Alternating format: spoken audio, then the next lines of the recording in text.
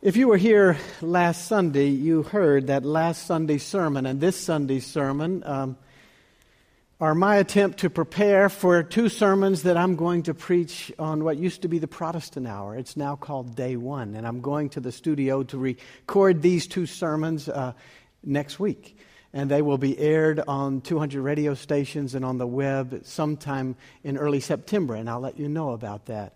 Thank you for a practice run at this sermon that I'm working on again. Our passage today and last week is from Matthew 18. Today's lesson starts at verse 21. Let us open our hearts for God's word and let us listen. This is Jesus. Then Peter came and said to Jesus, "Lord, if another member of the church sins against me, how often should I forgive? As many as 7 times?" Jesus said to him, "Not 7 times, but I tell you, 77 times. For this reason, the kingdom of heaven may be compared to a king who wished to settle accounts with his slaves. When he began the reckoning, one who owed him 10,000 talents was brought to him. And as he could not pay, his Lord ordered him to be sold together with his wife and children and all of his possessions, and payment to be made. So the slave fell on his knees before him, saying, 'Have patience with me, and I will pay you everything.' And out of pity for him, the Lord of that slave released him and forgave him the debt. But that same slave, as he went out, came upon one of his fellow slaves who owed him 100 denarii. And seizing him by the throat, he said, 'Pay what you owe.' Then his fellow slave fell down and pleaded with him, 'Have patience with me, and I will pay you.' But he refused, and he went and threw him into prison until he should pay the debt. When his fellow slaves saw what had happened, they were greatly distressed, and they went and reported to the Lord all that had taken place. And then his Lord summoned him and said to him, 'You wicked slave, I forgave you all that debt because you pleaded with me. Should you not have mercy on your fellow slave as I had mercy on you?' And in anger, his Lord handed him over to be tortured until he should pay his entire debt. So my heavenly Father will also do to every one of you if you do not forgive your brother or sister from your heart." This is the word of the Lord. Some of you know that an important part of my own life and work in ministry involves ministry with police officers. In recent years, this work involves a 3-day conference held twice each year in the state of Virginia that seeks to provide encouragement and help and healing for police officers who have been involved in critical incidents, shooting, violent scenes, car wrecks, other type critical incidents. After worship today, I'm leaving for Ferrum College in Southwest Virginia for another of these 3-day conferences. We have more than 50 officers signed up from various critical incidents across Virginia. We also have officers coming from critical incidents in North Carolina and in Connecticut and in Oklahoma. I'm grateful for your support as I carry on in this ministry, and I appreciate your prayers in the coming days. To attend these seminars with police officers who've been involved in critical incidents is to swim in a big sea of complex thoughts and feelings, emotions and actions that relate to real life and death and revenge and forgiveness. Here's an example. A police officer was killed in the line of duty, and the murderer was on the loose. First, to have an officer killed in the line of duty is one of the most difficult things for a particular police department to deal with. Second, to have police searching desperately for one who killed a fellow officer is one of the most motivating and maddening pursuits that police have to handle. Tremendous grief and loss for a fellow officer and friend get mingled with fear as the search unfolds, which gets combined with the natural and intense desires for revenge, all of which can put effective police work in jeopardy. We are usually not at our best when these elements are coming together: grief, fear, and desires for revenge. One officer, in a debriefing session that I will never forget, described it this way: I was riding around filled with hatred, just knowing I might be the one to come upon the killer. He had killed one of my best friends. It was going to feel good to find him and kill him.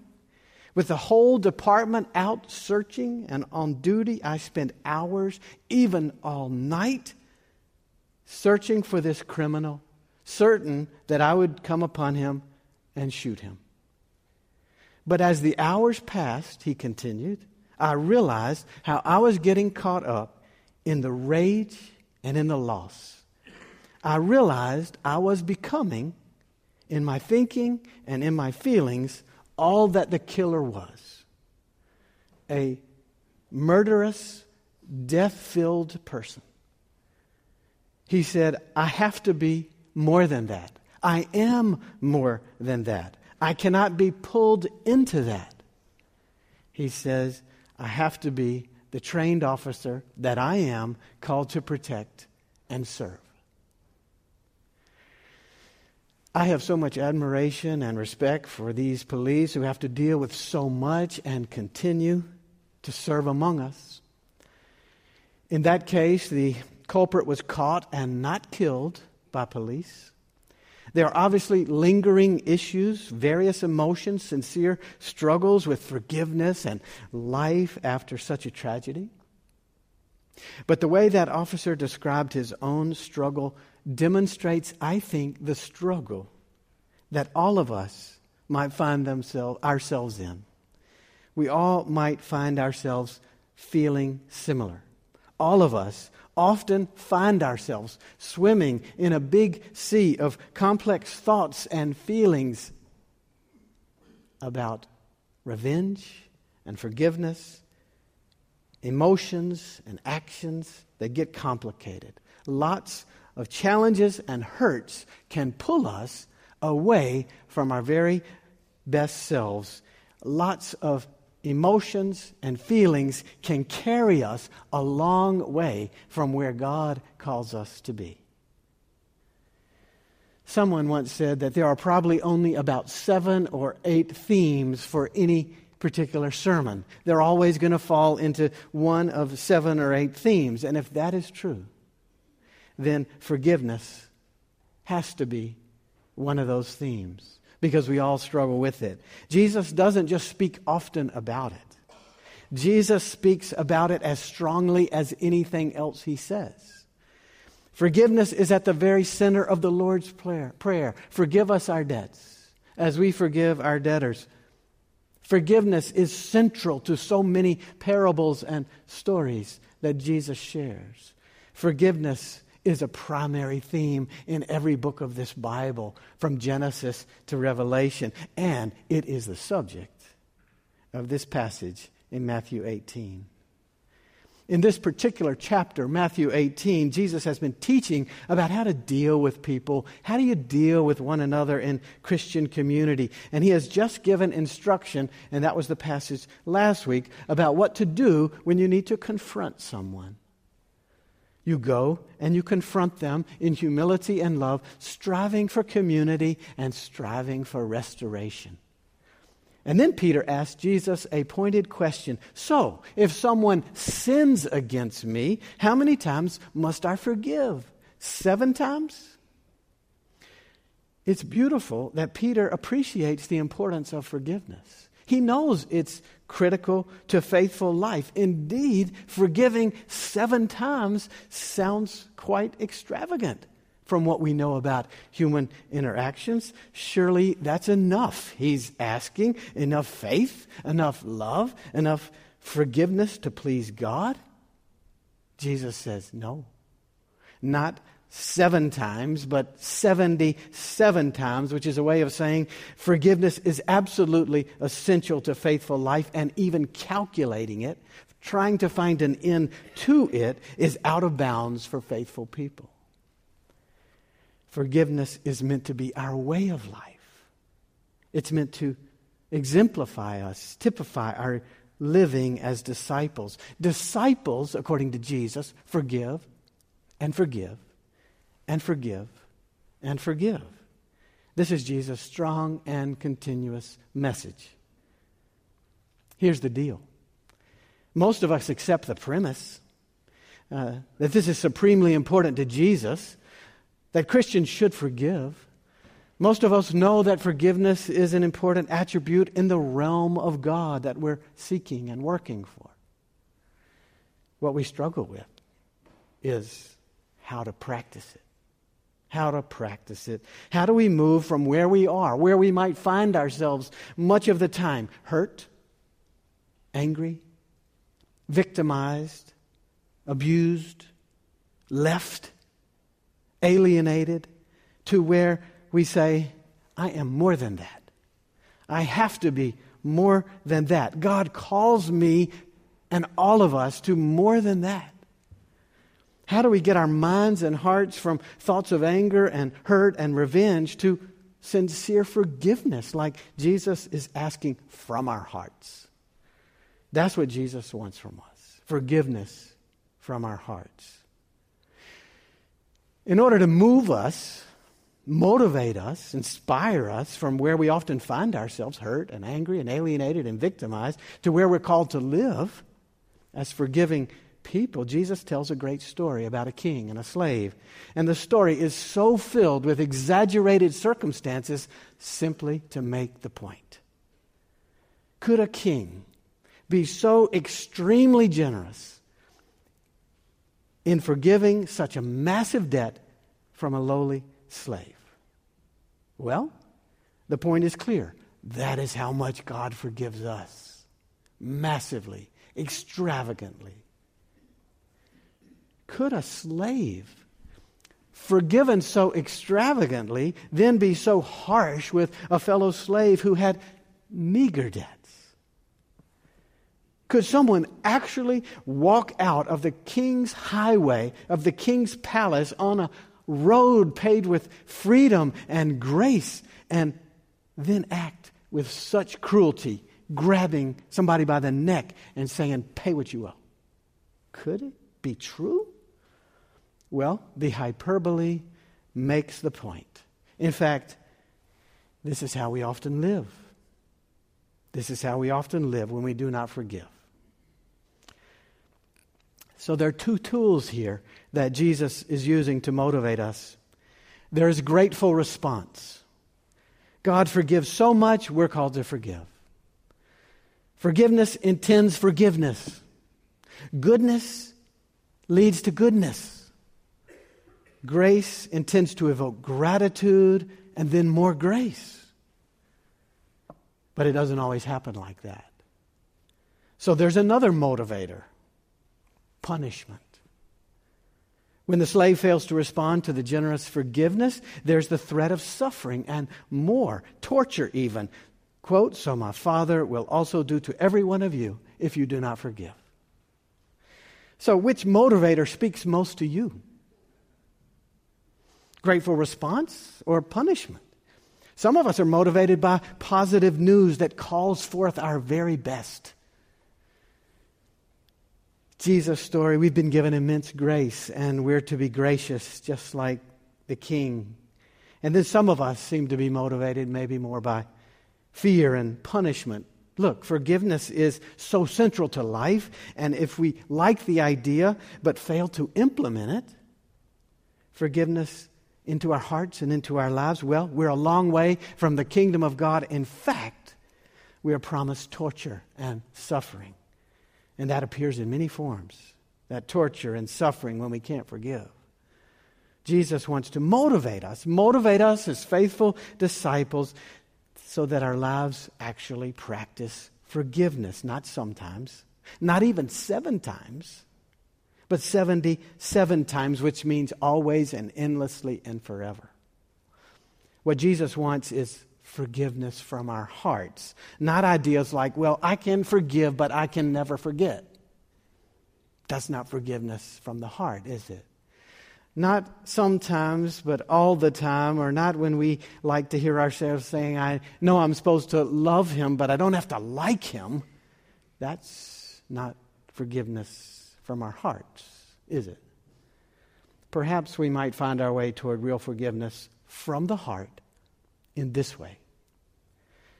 First, always we have to remember the context in which we live. Remember the context in which we live. Remember that we belong to God in all moments, all our days, forever. God's love covers us. God's grace and forgiveness hold us, as with the slave in the story. That intends to form the backdrop of everything about our lives. We remember that. We remember all that God gives, and we remember that what Jesus expects of us. Forgiveness is our way of life. We are to forgive 77 times without calculating or establishing some end to forgiveness. Yale theologian Miroslav Volf, who has written extensively about forgiveness, calls this remembering rightly. Remembering rightly. What we tend to remember is the wrong that was done to us. What we tend to remember is the hurt that we feel, or the way we were victimized or betrayed. And that takes forefront in our lives. We tend to remember how we were victims of the wrongs done to us. And when we remember only those things, we start signing on to the world. And the world's ways, not God and God's ways. When we remember only the evil that was done to us or the burdens that we carry, we move not toward redemption and wholeness and discipleship. We participate not in the emerging reign of God, but in the struggling world that Jesus came to redeem. I'm trying to listen to Jesus in this passage, and I think he calls us to another kind of remembering.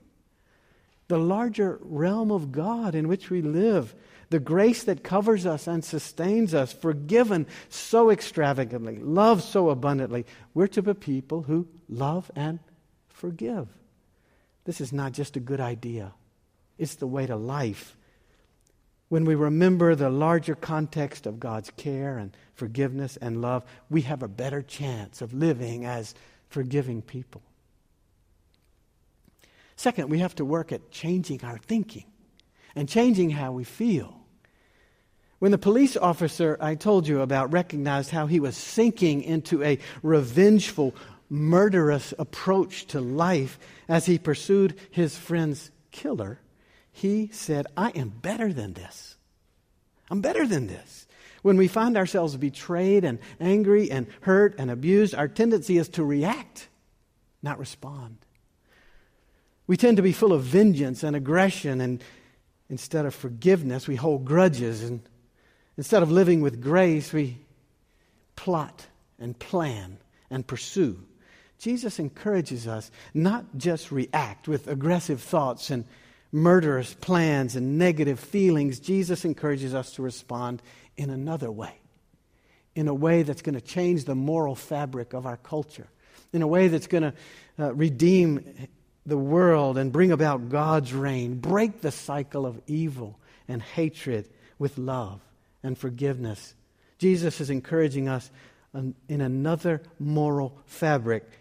The cycle of revenge and abuse is broken by new thoughts and new feelings that actually free us to live toward the heart of God. I'm reminded of that old saying about anger and hatred. To nurture our anger and hatred is like drinking a poison and then hoping the other person is going to die from it. All it does is affect us, kill us, consume us, separate us from God, separate us from one another. 77 times, says Jesus. We forgive and forgive and forgive. And that doesn't mean to forgive means that we condone what happened to us. To forgive doesn't mean that we acquiesce or we deny justice. To forgive means to refuse to let what happened to us destroy us and alienate us from God and from one another. It demands hard work and it demands vigilance, but it's the way to life and it's the way to discipleship and it's the way to God. Jesus says, forgive from your hearts. That means to remember rightly. Our lives are always lived in a larger realm, held by God's care and peace and purposes. And that means to keep working on our thinking and our feeling so that they don't drag us so far away from God toward revenge and hurt and away from the future that forgiveness offers. A future of light and peace and joy and hope that's meant to cover the earth. May we move that way in God's power and Spirit. Today, tomorrow, always. Amen. Let us pray. O Lord, to turn from you is to fall. To turn to you is to rise, to stand and serve you, loving and forgiving. That is to abide forever. Amen.